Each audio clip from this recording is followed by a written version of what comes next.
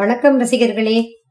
Tamil audio book channel இதுவரை 100 அம்புலிமாமா கதைகளுக்கும் மேலாக வெளியிட்டுள்ளது என்பதை பெருமையுடனும் மகிழ்ச்சியுடனும் தெரிவித்துக் கொள்கிறோம். நீங்கள் சப்ஸ்கிரைப் செய்ததற்கும் நண்பர்களுடன் பகிர்ந்து கொண்டமைக்கும் மிக்க நன்றி. இன்னும் பலரும் இத்தகைய கதைகளை கேட்டு மகிழ வேண்டும் என்பதே எங்கள் விருப்பம். ஆகவே மேலும் பல தமிழ் பள்ளிகளுக்கும் சமூக ஊடகங்களிலும் இவற்றை பகிர்ந்து கொள்ளுங்கள். மிக்க நன்றி. இப்போது அம்புலிமாமாவில் வேதாளம் சொல்லும் கதை என்ற தொடரிலிருந்து ஒரு கதையை நாம் காணலாம். கதையின் தலைப்பு ஏன் போகவில்லை. தமிழ் ஆடியோ புக் சேனலுக்காக வாசிப்பது மேகலா நாராயணன். தன் முயற்சியில் சற்றும் மனம் தளராத விக்ரமன் மீண்டும் மரத்தின் மீது ஏறி அதில் தொங்கும் உடலை கீழே வீழ்த்தினான். பின்னர் அவன் அதனை சுமந்து கொண்டு மயானத்தை நோக்கி செல்கையில் அதனுள்ளிருந்து வேதாளம் எள்ளி நகைத்து, மன்னனே, இந்த பயங்கர நடுநிசியில் ஏன் இப்படி ஒரு வேலையை செய்கிறேன் என்று சற்று யோசித்து பார்த்தாயா? உணர்ச்சி வசப்பட்டு உனக்கு கிடைக்கப் போகும் நல் வாய்ப்பை கை நழுவ விட்டுவிடப் போகிறாயா? இதற்கு உதாரணம் பாலகிருஷ்ணன். அவன் கதையை கூறுகிறேன், கவனமாக கேள் என்று கூறி கதை சொல்லலாயிற்று. வெகு காலத்திற்கு முன் சந்திரபுரியின் இளவரசி சந்திரலேகா தன் தோழிகளுடன் உல்லாச பயணம் சென்றிருந்தாள். அவள் அமர்ந்திருந்த ரதம் ஒரு காட்டு வழியே செல்கையில் பலவித பட்சிகள் கத்துவது கேட்டு மிகவும் மகிழ்ச்சி அடைந்தாள். அப்போது இனிய குழலோசை அவள் காதில் விழுந்தது. உடனே அவள் தன் ரதத்தை நிறுத்தி கீழே இறங்கி அந்த இன்னிசை வந்த இடத்தை நோக்கி சென்றாள். அவள் பின்னால் தோழிகளும் சென்றார்கள். அவர்கள் ஒரு மரத்தடியே ஒரு 25 வயதுள்ள வாலிபன் ஒருவனை கண்டார்கள். அவன் தன்னை மறந்து குழலை இசைத்துக் கொண்டிருந்தான். சந்திரலேகாவும் அவளது தோழிகளும் சத்தம் செய்யாமல் அவனருகே நின்று அதை ரசித்துக் கொண்டிருந்தனர். சற்று நேரமானதும் அந்த வாலிபன் தான் இசைப்பதை நிறுத்தி புல்லாங்குழலை கீழே வைத்தான். அப்போது இளவரசி கைதட்டி அவனை பாராட்டி, உன் வாசிப்பு என்னை பெரிதும் கவர்ந்து விட்டது. உன் பெயர் என்ன என்று கேட்டாள். அவனும், என் பெயர் பாலகிருஷ்ணன். அதோ தெரியும் கிராமத்தில் வசிப்பவன். ஆடு மாடுகளை மேய்க்க தினமும் இங்கு வருகிறேன் என்றான். மேலும் அவன் சந்திரலேகாவை வைத்த கண் வாங்காமல் பார்த்தவாறு நின்றான். சந்திரலேகாவும், பாலகிருஷ்ணா, நான் இந்நாட்டு இளவரசி சந்திரலேகா. உன் இசை எனக்கு பிடித்து போயிற்று. நீ என் அரண்மனைக்கு வா. உனக்கு இருக்க எல்லா வசதிகளையும் செய்து கொடுக்கிறேன்.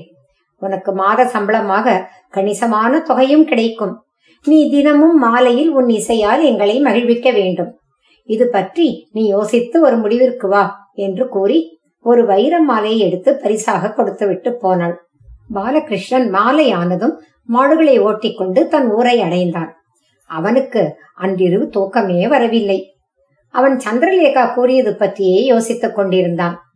யோசித்து முடிவில் அவன் கிராமத்தை விட்டு அரண்மனைக்கு போய்விடுவது என்று தீர்மானித்துக் கொண்டான். தன் வயதான தந்தையை அழைத்துக் கொண்டு அவன் அரண்மனையை அடையவே அவனை சந்திரலேகா மகிழ்ச்சியுடன் வரவேற்றாள். அவனுக்கு தனியாக ஒரு மாளிகையை அமர்த்தி கொடுத்தாள். எல்லா வசதிகளும் பெற்ற பாலகிருஷ்ணனின் வாழ்க்கை முறையே முற்றிலும் மாறிவிட்டது. இளவரசி விரும்பும் போது குழல் இசைப்பது அவன் வேலை. அதற்கு மாத ஊதியம் 1000 வராகங்கள். இப்படி இருக்கையில் நீலகண்டன் என்பவன் ஒரு நாள் மன்னனை காண வந்தான். அவன் தான் ஒரு புல்லாங்குழல் வித்வான் என கூறவே அப்போது தர்பாரில் இருந்த சந்திரலேகா அவனை குழலை இசைக்க சொல்லி கேட்டாள். அவனும் 1 மணி நேரம் குழலில் இசைக்க யாவரும் மெய்மறந்து கேட்டு முடிவில் கைதட்டி பாராட்டினார்கள்.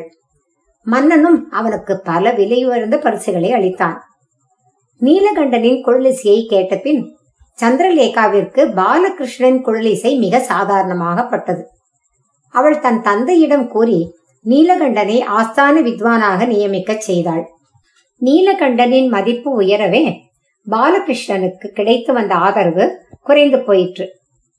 சந்திரலேகா பாலகிருஷ்ணனின் இசையை கேட்கும் வழக்கத்தையே விட்டுவிட்டாள். ஒரு நாள் இந்திரபுரி இளவரசி இந்துமதி சந்திரபுரி இளவரசி சந்திரலேகாவை காண வந்தாள். அவள் சந்திரலேகாவின் சிற்றப்பாவின் மகள். அவள் தன்னோடு ஒரு கிளியையும் கொண்டு வந்திருந்தாள். அவள் அக்கிளியை சந்திரலேகாவிற்கு காட்டி, அக்கா, இந்த கிளி பேசுவதோடு பாடவும் பாடும் என்று கூறி அதனை புகழ்ந்து கூறினாள். சந்திரலேகாவும் அதனை பார்க்கவே அது நன்றாக பேசி ஒரு பாட்டும் பாடியது. அது கண்டு சந்திரலேகா ஒரே அடியாக மகிழ்ந்து, அடடே, உன் கிளி எவ்வளவு அழகாக பாடுகிறது என்றாள். அவர்கள் இருவரும் வெகு நேரம் பேசி மகிழ்ந்து கொண்டிருந்தார்கள். அன்று மாலை மனம் மகிழ சந்திரலேகா பாலகிருஷ்ணனின் கச்சேரிக்கு ஏற்பாடு செய்தாள். ஏனெனில் அன்று நீலகண்டன் எங்கோ சென்றிருந்தான். எனவேதான் பாலகிருஷ்ணனுக்கு அந்த வாய்ப்பு கிடைத்தது. பாலகிருஷ்ணனின் இசை இந்துமதியை மிகவும் கவர்ந்தது. அப்போது அவள் சந்திரலேகாவிடம், உங்கள் தர்பாரில் தான் இன்னொரு சங்கீத வித்வான் இருக்கிறாரே, இவரை என்னோடு அனுப்பிவிடு. அங்கு நான் இவரது இசையை கேட்டு மகிழ்ந்து கொண்டிருப்பேன் என்றாள். சந்திரலேகாவும், ஆகா, தாராளமாக அனுப்புகிறேன். அதற்கு பதிலாக நீ உன் கிளியை எனக்கு கொடுத்துவிட்டு போக வேண்டும் என்றாள். இந்துமதியும், ஓ, அப்படியே கொடுக்கிறேன். எனக்கும் இது பேசுவதை கேட்டு கேட்டு அலுத்து போய்விட்டது என்றாள். அவர்கள் பேசுவதையெல்லாம் மௌனமாக இருந்த பாலகிருஷ்ணன் கேட்டுக்கொண்டிருந்தான். சந்திரலேகா அவனிடம், நீ நாளை புறப்பட தயாராக இரு என்ற போது அவன், மன்னிக்க வேண்டும் இளவரசி, நான் நாளையே என் கிராமத்துக்கு போய்விடப் போகிறேன் என்றான். அப்போது இந்துமதி, நீ என் நாட்டில் குறைந்த சம்பளம் கிடைக்கும் என்று நினைக்கிறாயா? நான் உனக்கு இங்கு கொடுப்பதை விட 3 பங்கு அதிக சம்பளம் கொடுக்கிறேன். நீ விரும்பும் வசதிகளை எல்லாம் செய்து கொடுக்கிறேன். உனக்கு அங்கு ஒரு குறையும் இருக்காது. இப்போது திருப்திதானே என்று கேட்டாள். பாலகிருஷ்ணனும், என்னை மன்னித்து விடுங்கள். லட்சமாக கொடுப்பதாக இருந்தாலும் நான் என் முடிவை மாற்றிக்கொள்ளப் போவதில்லை. என் கிராமத்திற்கு போகத்தான் போகிறேன் என்றான். வேதாளம் இந்த கதையை கூறி, மன்னனே, இந்திரபுரி இளவரசி இந்துமதி பாலகிருஷ்ணனுக்கு நல்லதொரு வாய்ப்பை அளித்தாளே, அவன் அதனை ஏற்காதது அறிவீனமான செயல் அல்லவா?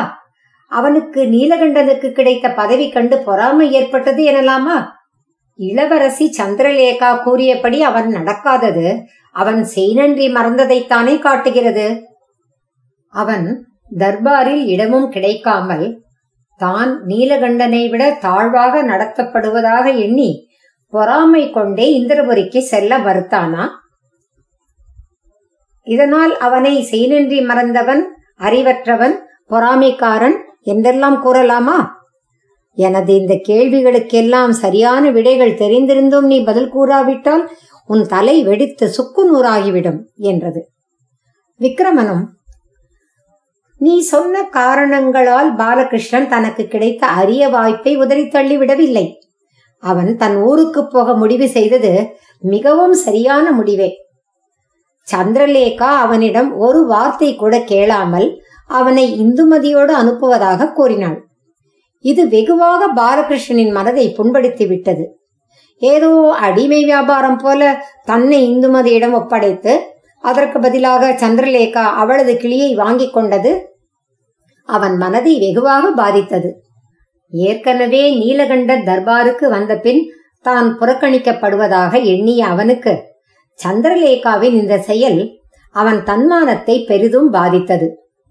ஒரு கலைஞன் தன் கலையைத்தான் தன் செல்வமாக கருதுவான். அதை ரசிப்பவர்களை கண்டு அவன் மகிழ்வான். கலையை வியாபார பொருளாக்கி பேரம் பேசினால் அது கண்டு அவன் மனம் கொதிக்கும். இரு அரசகுமாரிகளும் அவ்வாறு பேசி முடிவு எடுத்ததை அவன் விரும்பவில்லை. அதனால் அவன் அரசகுமாரிகளிடையே இருக்க விரும்பாமல் தன் கிராமத்திற்கே போய்விட தீர்மானித்தான். இது சரியான முடிவுதானே என்றான். விக்கிரமனின் சரியான இந்த பதிலால் அவனது மௌனம் கலையவே அவன் சுமந்து வந்த உடலோடு வேதாளம் உயர கிளம்பி போய் மீண்டும் முருங்க மரத்தில் ஏறிக்கொண்டது. கதை எப்படி இருந்தது? ரொம்ப நல்லா சொன்னால விக்ரமன். அவனோட பதில எவ்வளவு சாதுரியம் இருந்தது இல்லையா? நீங்களாம் ரொம்ப ரசிச்சிருப்பீங்கன்னு நினைக்கிறேன்.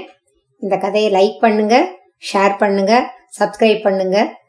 மீண்டும் ஒரு நல்ல கதையுடன் உங்களை சந்திக்கிறேன். இந்த கதையை தமிழ் ஆடியோ புக் சேனலுக்காக வாசித்தது மேகலா நாராயணன். வணக்கம்.